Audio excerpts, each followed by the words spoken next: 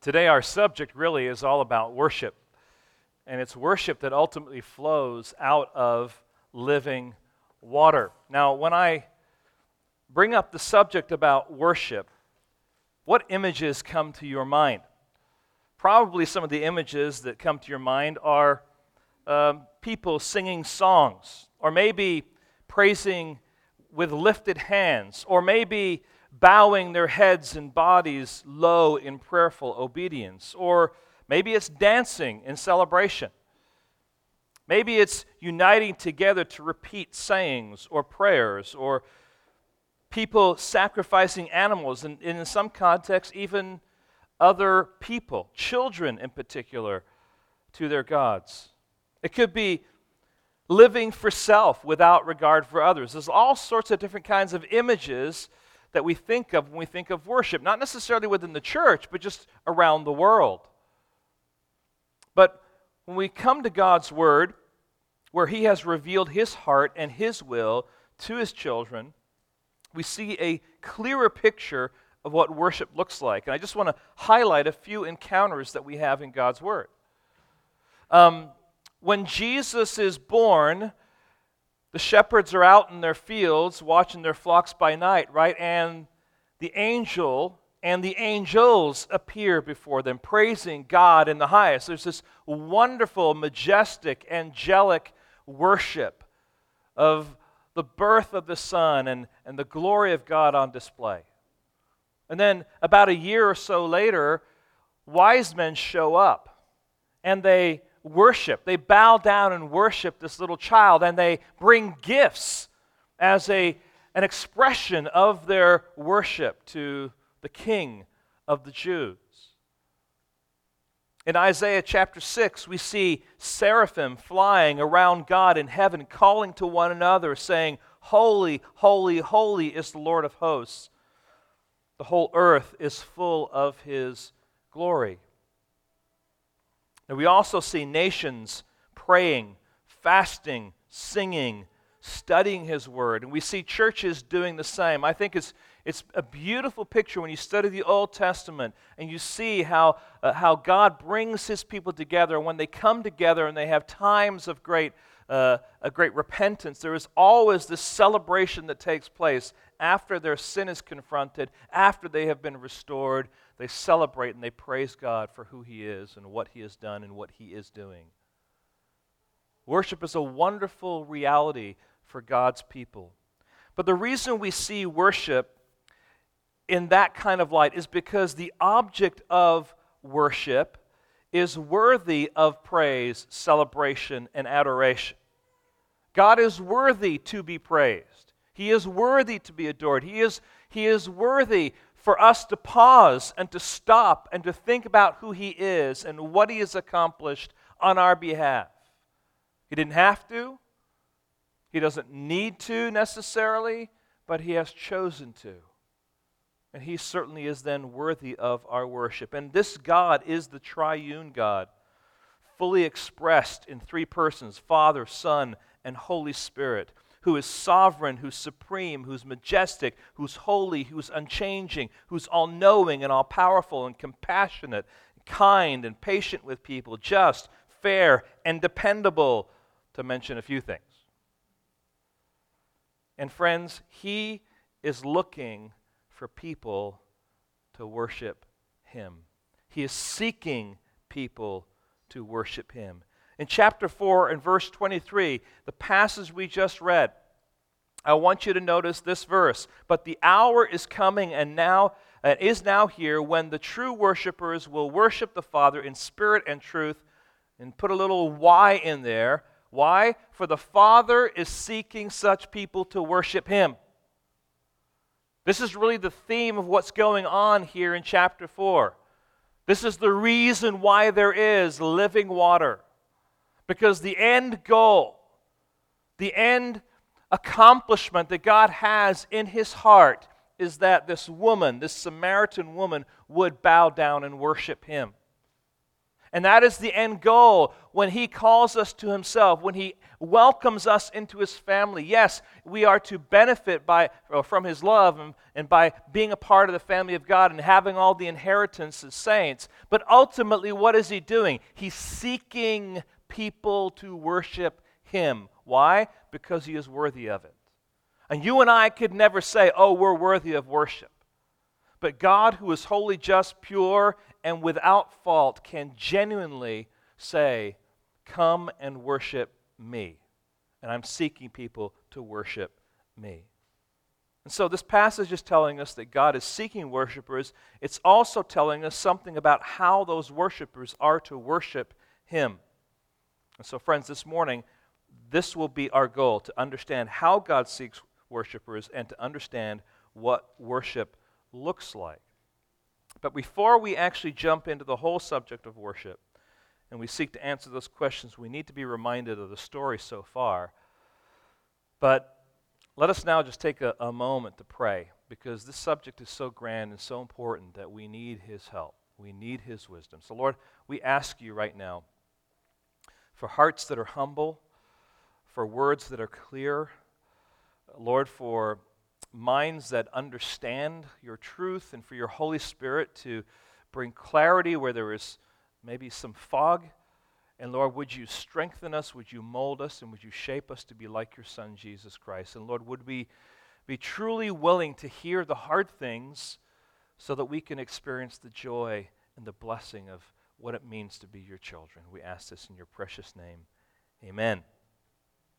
So, as we come to chapter 4, in this wonderful gospel that John has written, we find Jesus having left the city of Jerusalem, this grand, bustling city where the Jews are on display. The Sadducees and the Pharisees, they're all there. They are all at work, doing their thing, being those religious people.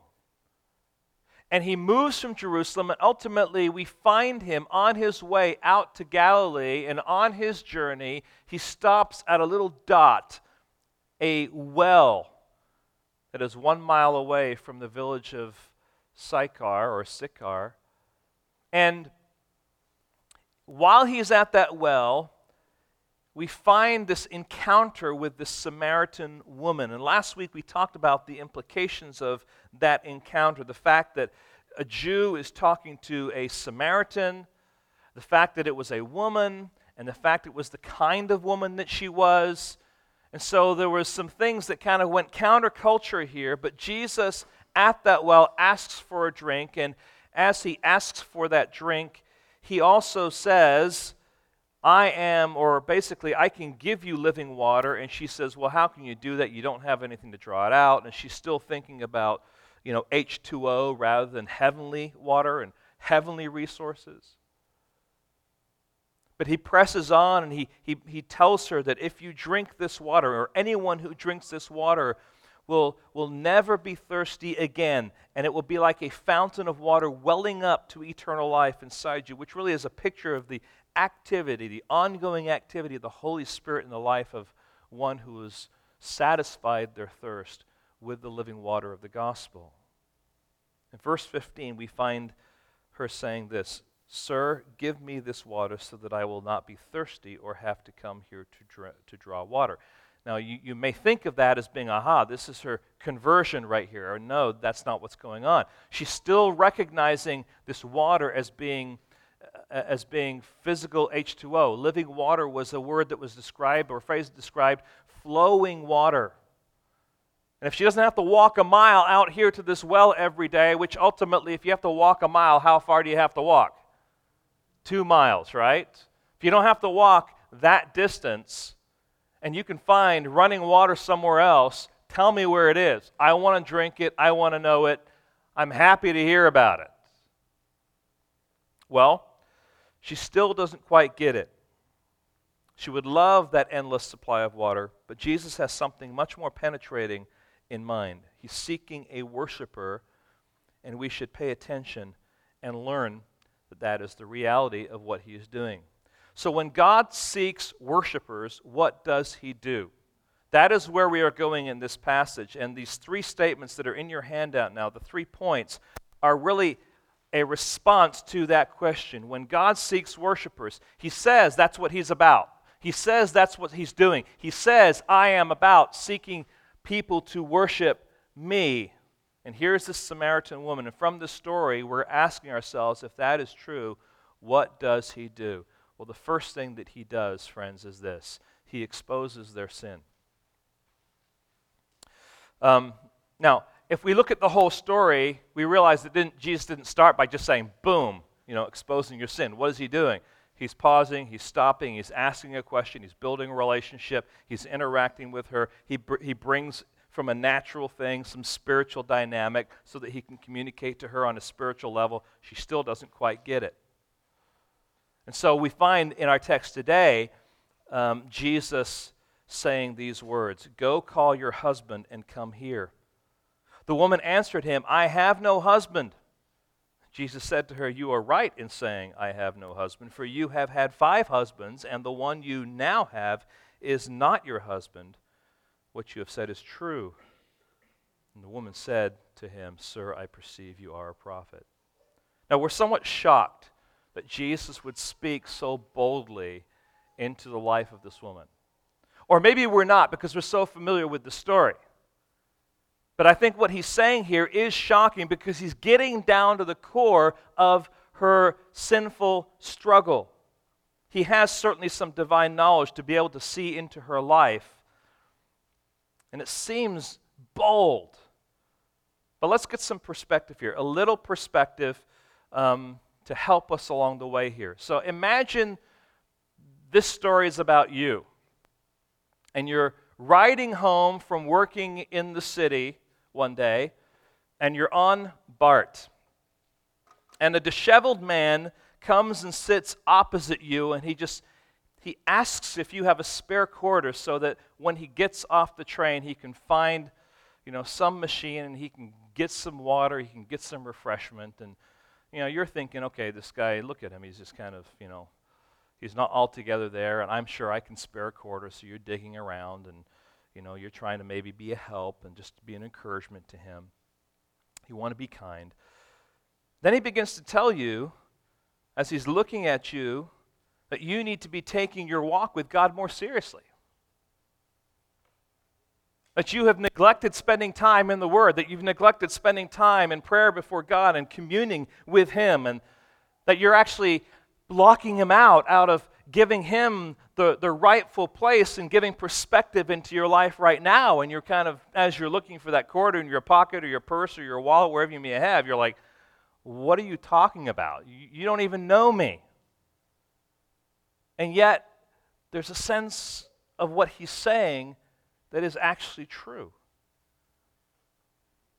And so you find that quarter and you kindly hand it to him, and he says, "Thank you," and he just stares at you. Then he says this, "When you begin to take seriously your walk with God, you will find joy and satisfaction in Him." And you're looking at this smelly, disheveled man. You're trying to figure out what's going on here. I'm on my way home. I gave you a quarter. Enough, right? And yet, some of what he's saying is true. You know he means well. You think he's maybe a little nuts in what he's saying. So you respond by saying, well, yes, prayer and Bible study are important for any Christian. To which he responds, "So how is Billy, your coworker, today?" Now, assuming here that you are a woman in this context, okay? And you're shocked that he even knows Billy, and you respond tensely, "He's fine."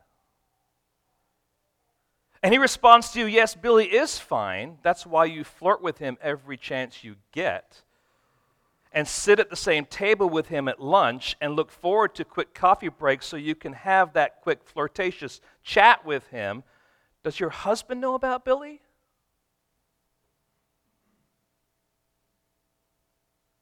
And your heart sinks because you know that everything that this smelly, strange man is saying is true. But how does he know? If that man were sitting across from you today at the BART station or on the train right now, and he could see into the dark secret of your soul, what would he expose? Would he expose the fact that you have been stealing from your employer but nobody knows about it? Would he expose the fact that you are lusting after another man or another woman, but it is a fantasy in your heart, so no one is aware? Would he expose the fact that you've been afraid of being found out about some crime that you've committed years ago, that if it is found out will destroy your credibility and your reputation, possibly even your marriage? Would he expose the fact that you are secretly in bondage to some addictive drug, or that you spend hours at night surfing the web for porn? Or maybe he would see your utter despair of life at your present situation, or your thoughts about suicide, or even your revenge that just stews in you because of some wrong that was committed against you years ago, or the panic and anxiety over the overwhelming circumstances that you have to experience that you're living with right now, or the anger at the rebellion of your child, or the way in which a person that you know treated you, or your bitterness at the loss of a loved one. Fill in the blank with whatever it might be. But this person sitting across from you sees everything. And he's able to point it out. And in pointing it out, shock you into paying attention, into listening to what he has to say. And here's the point. God will often shock us with a healthy dose of sinfulness to draw attention to our need to come and bow down and worship him. It's called conviction of sin. It's called probing the conscience. It's called looking at ourselves in the mirror of God's Word. God does this, and he does it regularly. The question is, how do we respond? What do we do with that information? What do we do with his loving exposure of what is there in our heart? And our text shows us how Jesus exposes her habitual sin. In particular, you might say her sin of finding satisfaction in these relationships and not in God. And then he homes in particular on her present sin, the fact that she is living in adultery with a boyfriend who is not her husband. Now, that scenario, that reality lays bare who she is, what kind of woman she is, and whether or not she is honoring God with her life. He's exposing the utter despair and the deadness of her present condition. He's laying bare the secrets of her heart. And friends, do not think that you can hide anything from God. Be thankful, if you want to say it positively, that you can't hide anything from God. If you could hide anything from God, what would that say about God? Right? Be thankful that even though what I'm saying sounds harsh and sounds very big brotherish, using an Orwellian analogy there, it is a beautiful thing that God knows everything. But we don't often want to believe it, or even if we know it to be true, we reject it. We stiff-arm him. And so, friends, we find our entry into the story in one of two ways. First of all, there is this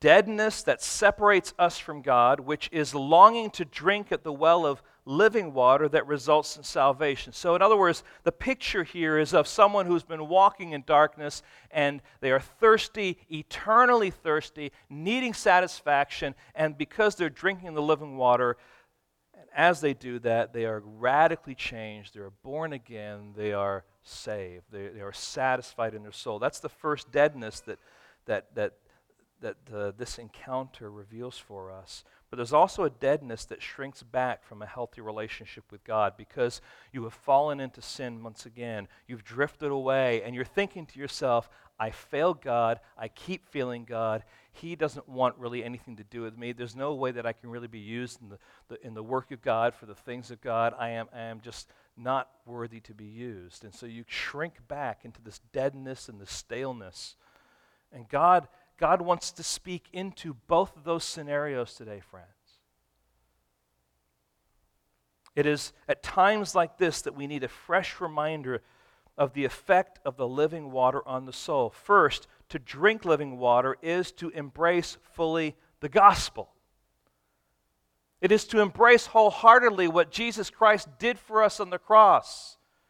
Get this, Jesus did not come to this earth to feed people who were poor, to heal people of their diseases, to cast out demons. He came to radically change people in the arena of their heart.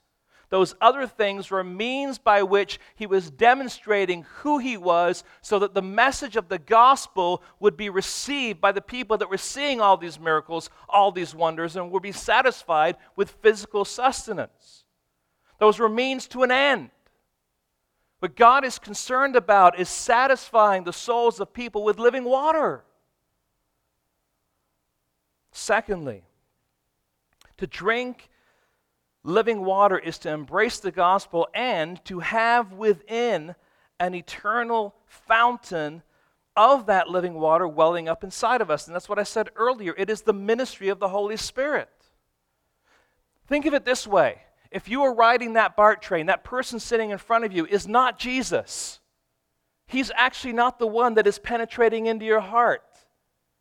When we think about the triune God, it is the Holy Spirit that is sitting across from you, that is exposing what is there. He's the one that convicts. He's the one that makes the Word of God come alive. He's the one that through the Word of God is penetrating the joints and marrow and into that heart and revealing what is there.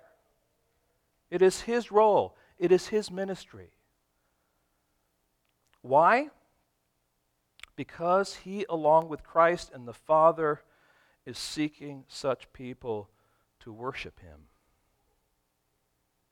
He makes us see the evil in our lives because we cannot make progress in our walk with God, in our understanding of the impact of that living water in our lives, unless we see our need, unless we see our sin, unless we see the evil that is present within our hearts.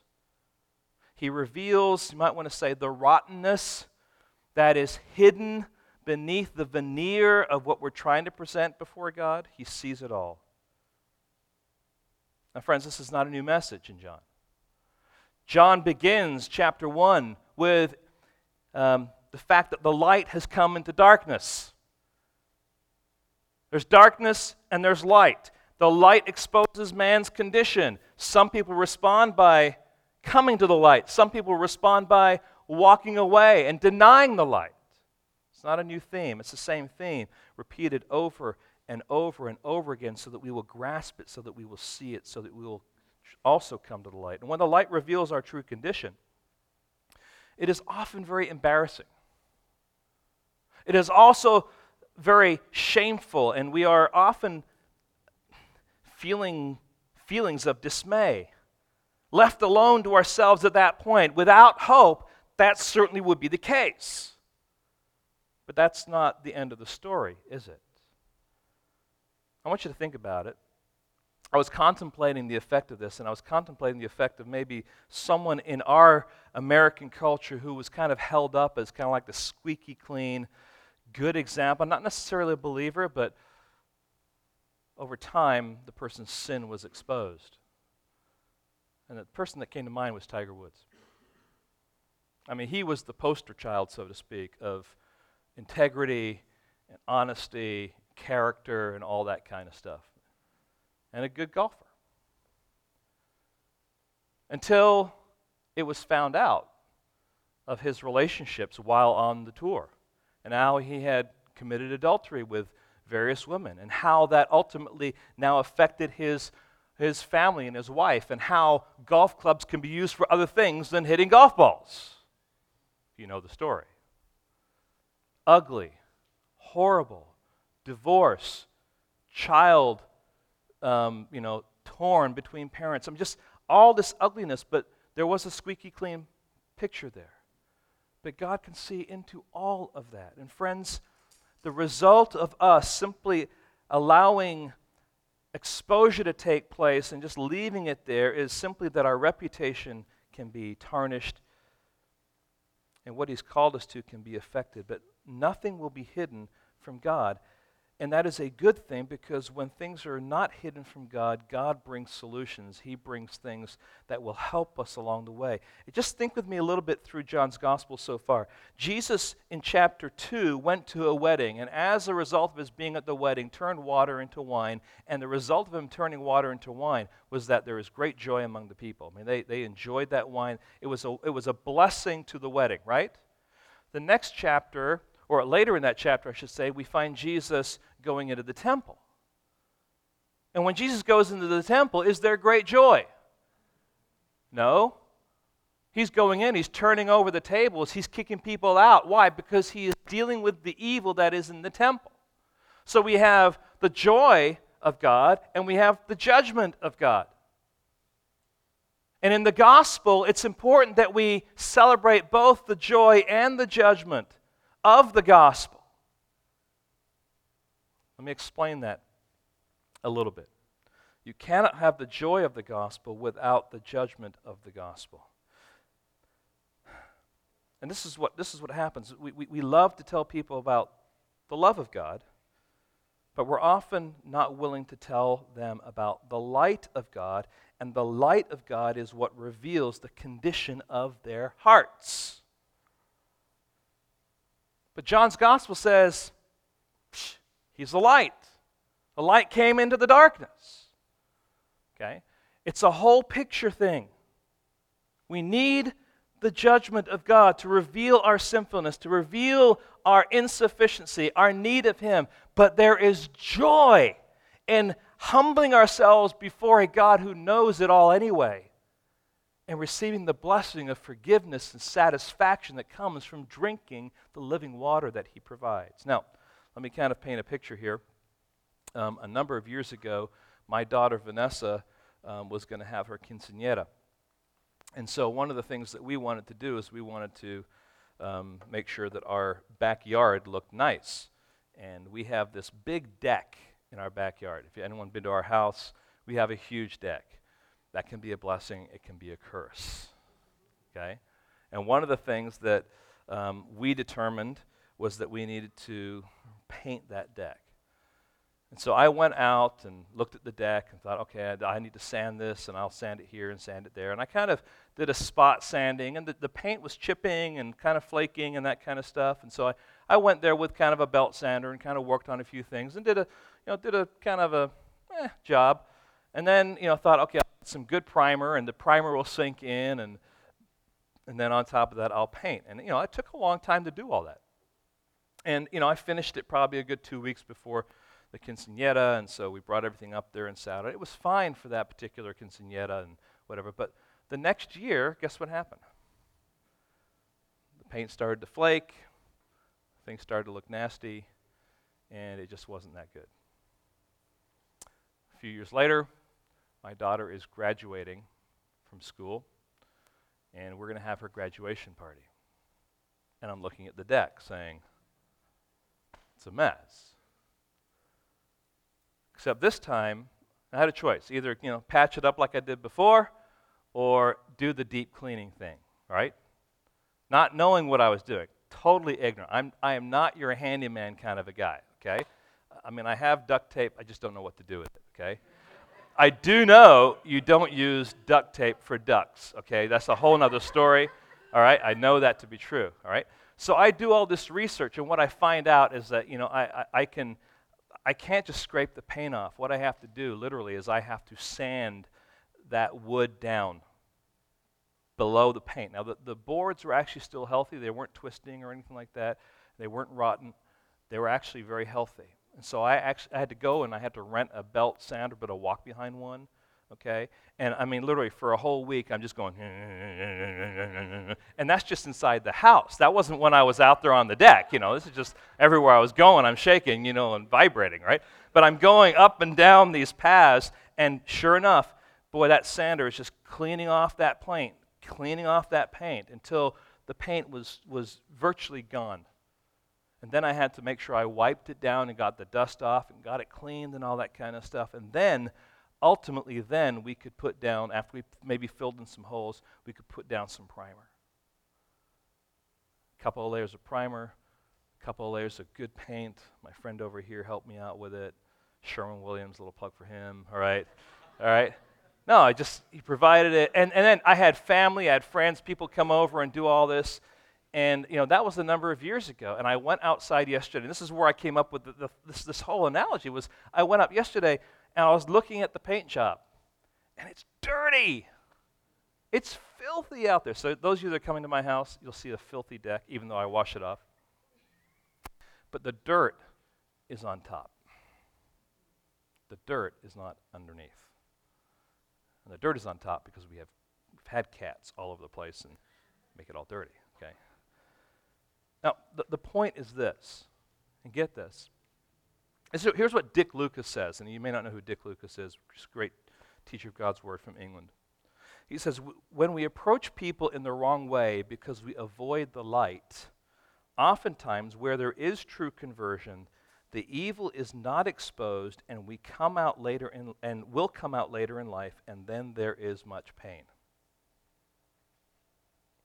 In other words, when we aren't willing to put ourselves under the light, or when as we talk with people about the gospel, we're not talking about the light and what it exposes because we're a little fearful of maybe how they'll respond, eventually what is there will come out. That dirt will rise up and will cause the paint to flake, and it may be later in life, but it will come out. There's no real satisfaction with the living water unless we are willing to confess what God reveals. Therefore, he says, we must probe the conscience with God's truth. Now, how does the Samaritan woman respond to the light of the truth about her life? Verse 19, the woman said to him, "Sir, I perceive that you are a prophet." Now, this shows that she has at least some understanding that there's something unique, there's something maybe even special about this man, who she really doesn't know yet, who is sitting at the well. And we have to understand that the Samaritans and the Jews, when they thought of a prophet, they understood that a prophet, in their thinking, was often given special insight into people's problems to help them with their problems. So, for her to say, "I perceive that you are a prophet," is not necessarily her saying, "I perceive that you are the prophet." We know, because of the book of Hebrews in particular, that Jesus is prophet, priest, and king. He is the ultimate prophet, right?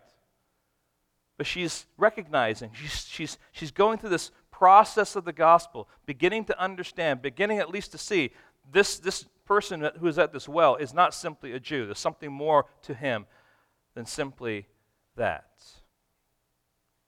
Now, like so many people do when confronted with the truth of their sin, she changes the subject. Look at verse 20.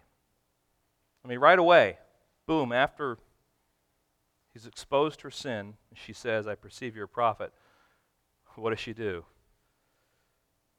I mean, it's not like, "Oh, yeah, okay, you identified me as an adulterer. Now, by the way, our fathers worshipped on this mountain, but you say that in Jerusalem is the place where people ought to worship." What? All right, well, again, we're so familiar with this passage and the story that maybe there's a complete shift in what's going on here. Now, the question is this a smoke screen? Or is this, again, the genuine flow of the process of the gospel in her heart? And I don't know there's enough in this text to give us exactly what's going on there, but it certainly is part of her conversation. And you'll notice that Jesus does not at all bring up her sin again in this conversation. He's identified it, and he's now going to move with where the conversation is going. The question then that she's asking is, who is right, the Samaritans or the Jews? What place is right, Jerusalem or Gerizim? But little does she know that Jesus is seeking people to worship him. That's what he's doing. That's what he's about.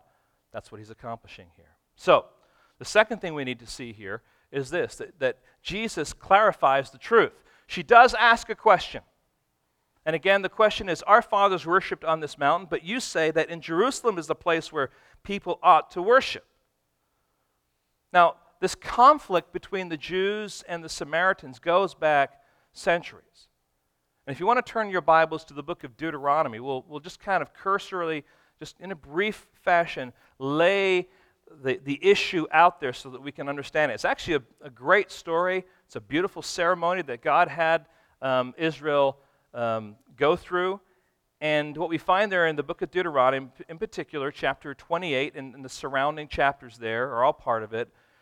God told the 12 tribes to be divided into two groups and to stand on two separate hills. 6 tribes were to go and stand on Mount Gerizim. 6 tribes were to go and stand on Mount Ebal. Now, they're like opposite hills in the valley in between. And while they were doing that, while they were separated, they were to read to each other, they were to profess to one another, they were to teach one another what God was saying to each of those groups. Now, the first group then is found on Mount Gerizim. And here they are preaching, teaching, proclaiming, blessing, if you obey the voice of the Lord your God. Chapter 28, verses 3 through 6. Let's read that. Blessed shall you be in the city. Blessed shall you be in the field. Blessed shall be the fruit of your womb and the fruit of your ground and the fruit of your cattle, the increase of your herds and of the young flock. Blessed shall your basket and your kneading bowl shall be those things. Blessed shall you be when you come in, and blessed shall you be when you go out. If you obey God, if you do what He's asking you to do, blessing, blessing, blessing. That was the voice coming from Mount Gerizim. On the opposite side of the valley, on Mount Ebal, you had another 6 tribes, and here's what they're saying, and we're going to focus really on verses 16 through 19. Cursed shall you be in the city. So if you do not obey the voice of the Lord your God, cursed shall you be in the city, cursed shall you be in the field, cursed shall be your basket and your kneading bowl, cursed shall be the fruit of your womb and the fruit of your ground, the increase of your herds and the young flock, cursed shall you be when you come in, and cursed shall you be when you go out. So you have a choice. Be obedient and receive the blessing. Be disobedient, receive the curse. Now, the question here is this. There is going to be an altar established on one of these mountains. Which mountain would it be? Would it be on Mount Gerizim because of the obedience of God's people, or would it be on Mount Ebal because of their disobedience? And you can go back and you can look at chapter 27. Chapter 27. You will find that the altar was built on Mount Ebal. You say, why would it be built on Mount Ebal? Well, the lesson is very, very significant. And friends, this is a window, this is a picture into the glorious gospel that God has thread throughout His Word. There is no way, even though God genuinely, purposefully, and appropriately promised blessing for obedience, there is no way that man could ever be obedient. And if man could be obedient, there would not be any need for an altar to sacrifice on, right? Therefore, there needed to be an altar on Mount Ebal because it's man, God's people, gathered, recognizing their failure, recognizing their sinfulness, and the only place they can go is to God through a sacrifice that would appease God, ultimately that being a picture of the wonderful sacrifice in Jesus Christ that is the sacrifice sufficient once for all. What a fantastic story with a very powerful, impacting message. You say, well, what is the significance of this conflict then? Well, the significance of this conflict comes by virtue of what the Samaritans then did, because this was all in the arena of Samaria. The Samaritan woman, in talking about this mountain, is referring to Mount Gerizim. The Samaritans scorned worship on any other mountain except for this particular mountain. As I mentioned last week, they only used the first 5 books of the Old Testament, the Pentateuch. And so they had you might want to say, a limited understanding of the revelation of God. But even what they did have, they distorted. And here is one of the places that they distorted what was going on. In their account of Deuteronomy 27:4, which said you will build the altar on Mount Ebal, they replaced it with Mount Gerizim. Just think about the implications of that. The implications of that are that the way you get to God is what? Through obedience, through works, through trying to prove yourself. So the Jews despised the distortion of their perverted religion. And a Jew by the name of John Hyrcanus would eventually destroy, I think it's in about 190 or so BC, he destroyed that temple. And there had been bad blood for years. So how is Jesus to respond to this, I want to say, deflection, this drawing theological question? If it's a smokescreen, is it a genuine question? Is it the result of the progress of the gospel? Those are some questions we still would have to sort through. But notice what Jesus says, verse 21. Woman, believe me, the hour is coming when neither on this mountain nor in Jerusalem will you worship the Father. You worship what you do not know. We, talking about the Jews, worship what we know, for salvation is from the Jews. But the hour is coming and is now here when the true worshipers will worship the Father in spirit and truth. For the Father is seeking such people to worship Him. God is spirit, and those who worship Him must worship in spirit and truth. So Jesus' response really comes in 3 parts. Here is the first part. It's not about where, right? Woman, believe me, the hour is coming when neither on this mountain nor in Jerusalem will you worship the Father. It's not about location, location, location. He diffuses the whole issue with his response here. It doesn't matter whether it's Jerusalem, whether it's Mount Gerizim. That is not the point. True worship is not determined by the location. Now, both of those locations were important. They had some historical value. But listen, just being there doesn't mean that your worship is somehow going to please God anymore. And hear this. A few years ago, I went with a couple of people that were part of this church. We went to Israel. If you ever have an opportunity to go to Israel, just to take in the land and think about the Word of God and have a guide that can walk you through the places where you are, and it brings technicolor and topography to the Word of God in such a way that just magnifies your understanding. It's really, really wonderful. But many people go to Israel as if being in Israel is somehow more spiritual, and being at these various locations is somehow a greater vehicle for me to worship God. It's all about the location. Now, I'm saying it's good to go visit for the purpose of growing in your understanding, but simply being in Israel does not make you more spiritual and does not mean that somehow God hears your worship in a greater way, because it's not about the location. When we boil it down, worship is all about the heart, which is a wonderful reality because that means that we can worship God anywhere. And you can even worship God in a place that is seedy if you are willing to acknowledge the fact that you are wrongfully there and you're sinning before God, and even in the moment while you're there, say, God, forgive me of my sin. I confess it to you. You're worshiping Him in a place that would be considered awful, and yet you're still able to worship Him.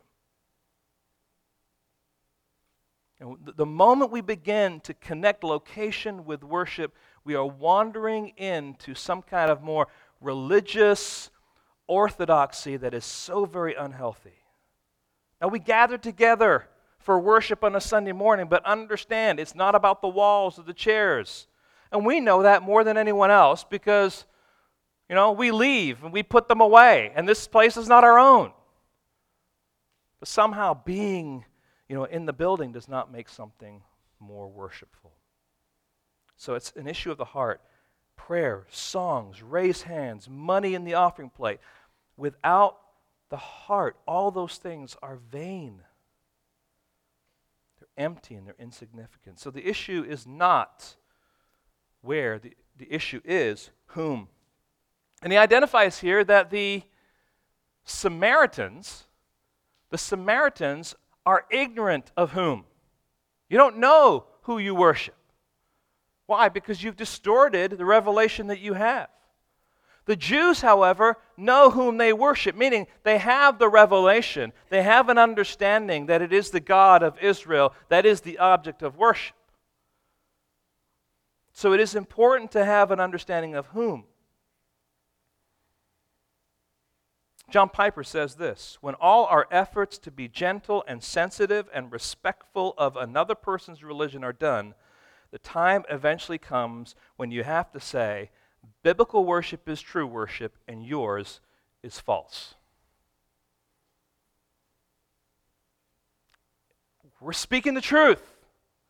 Of course, the response will be, well, you're just arrogant to think you have the only way.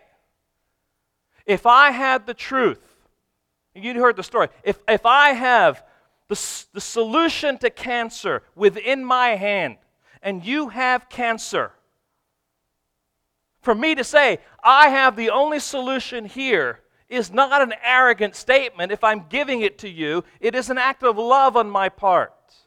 But somehow we just kind of put ourselves in this wonderful plethora and smorgasbord of religious persuasion and think that we should do battle. No, we have the truth. We have the truth.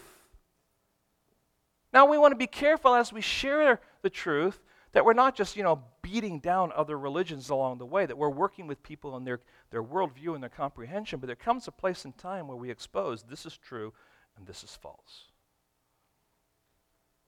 It's not arrogant. It's love. It's compassion. It's caring. Now, the question is, how? It tells us here, the hour is coming and now is here, or is now here, when the true worshipers will worship the Father in spirit and in truth. For the Father is seeking such people to worship Him. So we can forget about the where, and we should be focusing on the whom and the how. But the key phrase here is in spirit and truth. And the in refers to both spirit and truth. It's important for us to recognize that. And notice the Spirit there is a little s, it's not a big S. It's not talking about the Holy Spirit, it's talking about your spirit. And let's just think through what these two words are describing. Worshiping in spirit is the opposite of the cold formalism of external worship. So what he's saying here is speaking right into her world, is answering her question about what they are practicing as Samaritans. Worshipping in spirit is the opposite of the cold formalism of that external worship. Worshipping in truth is the opposite of the ignorant, man-made kind of worship. A worship that says, I know the Bible says, but my God wouldn't be, and fill in the blank, and that's who I'm going to worship. It has all the frills and garments of being biblical Christianity, but is removed from what God's Word says. God has revealed Himself, and we need to take Him as He is revealed in His Word, not create Him to be a God of our own making. So get this, God is not your co-pilot. He's not. He is the sovereign ruler of the universe. He's the creator.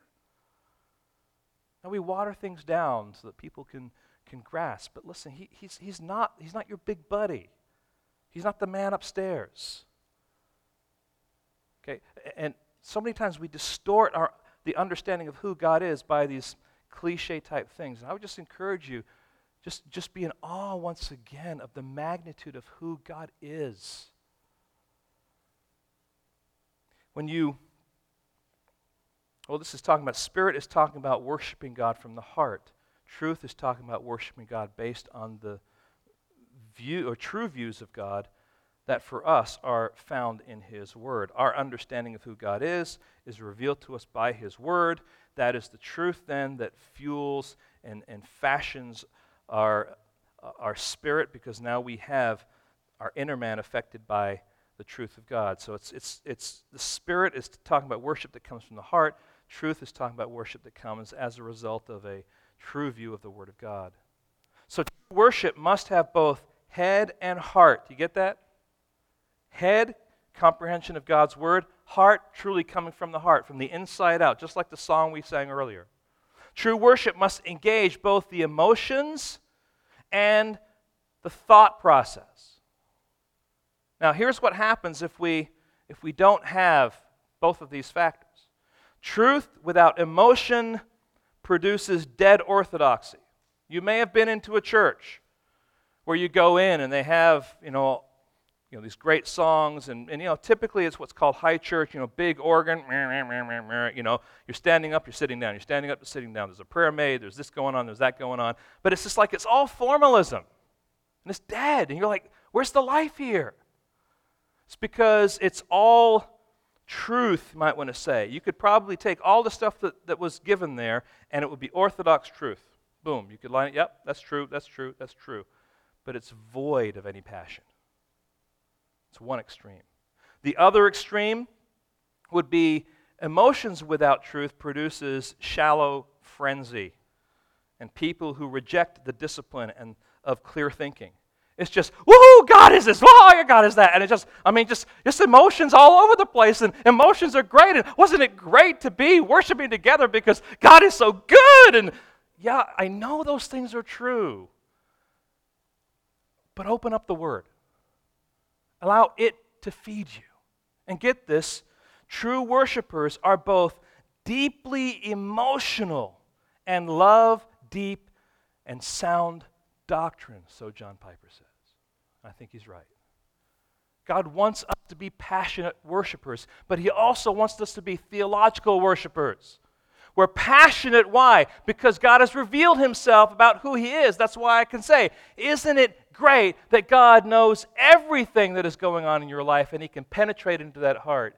And the answer should be yes, not just because He knows, but I can also trust that the one who knows is also compassionate, is also forgiving.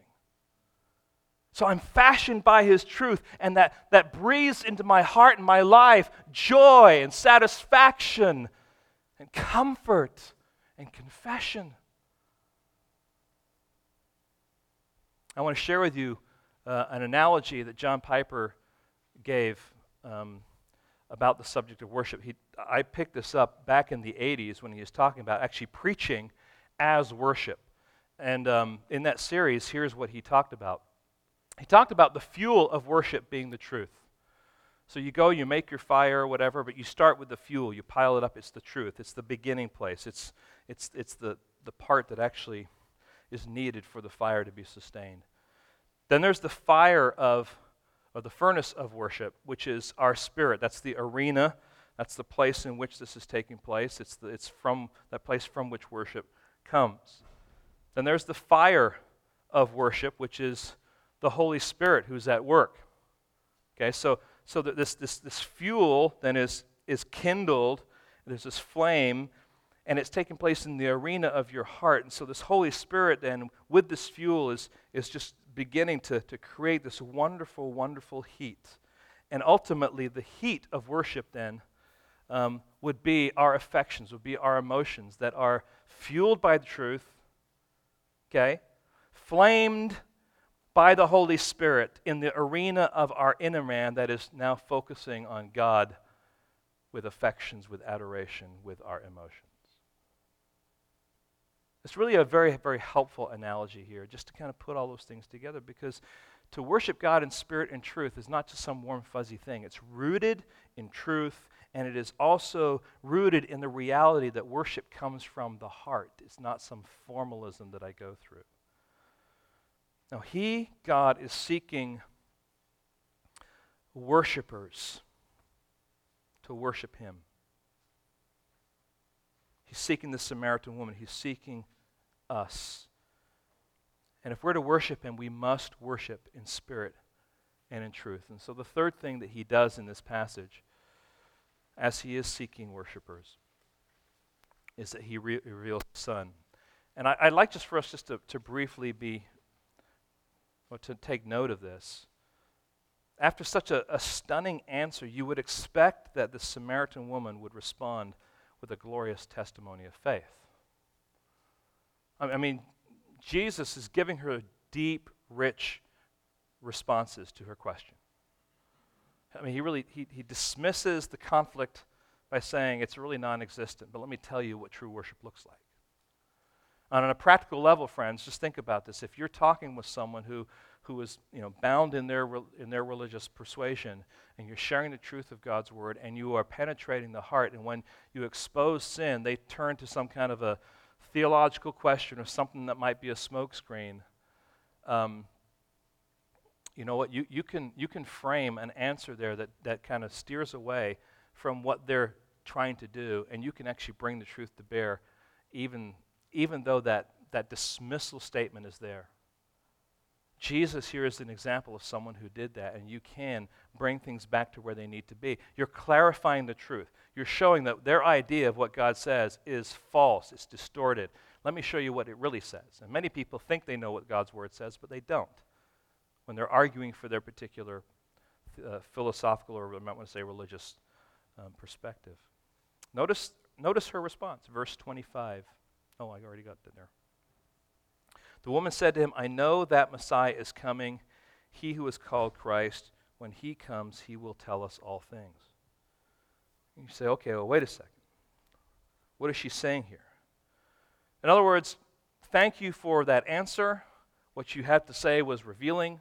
What you had to say was actually pretty powerful, but still kind of a smokescreen, still kind of deferring. I know the Messiah is coming.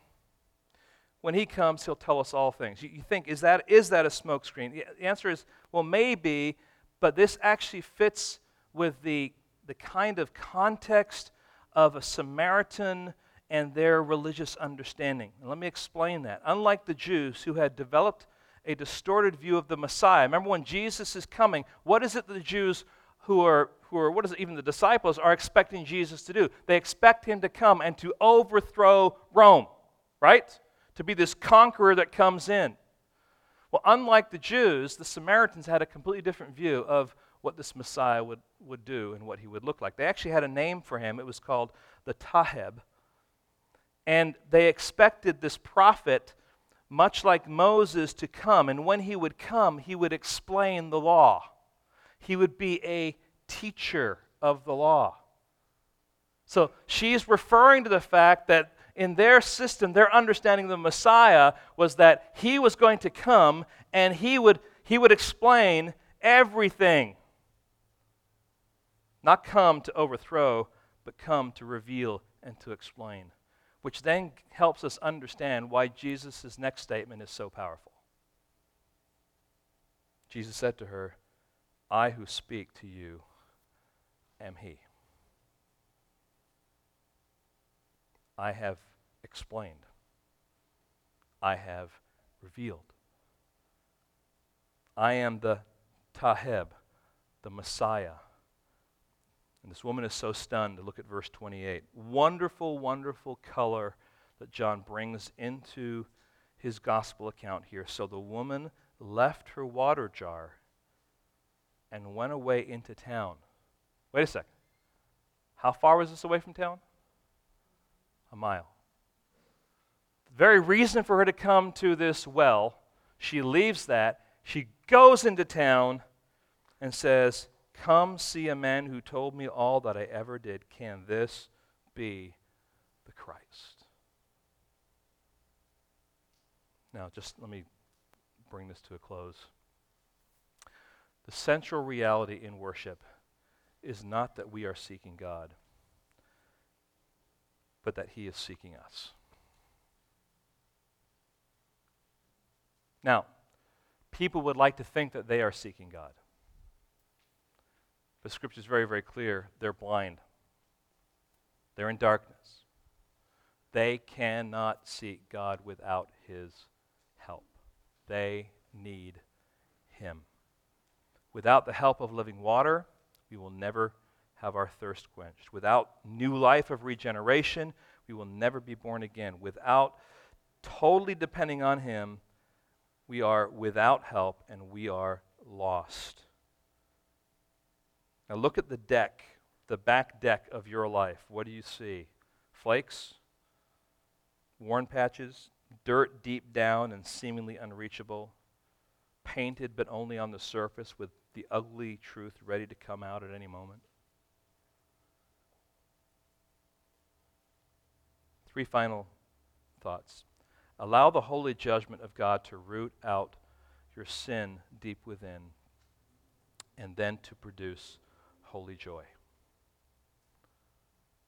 God wants to show you your sinfulness for the purpose of you experiencing the joy of forgiveness. Secondly, allow an altar to be erected on Mount Ebal, so to speak, in your heart, and sacrifices to be made on your behalf by Jesus, who is your substitute, because you are a sinner and you have failed. You haven't achieved, you haven't arrived. It's the whole point of the law.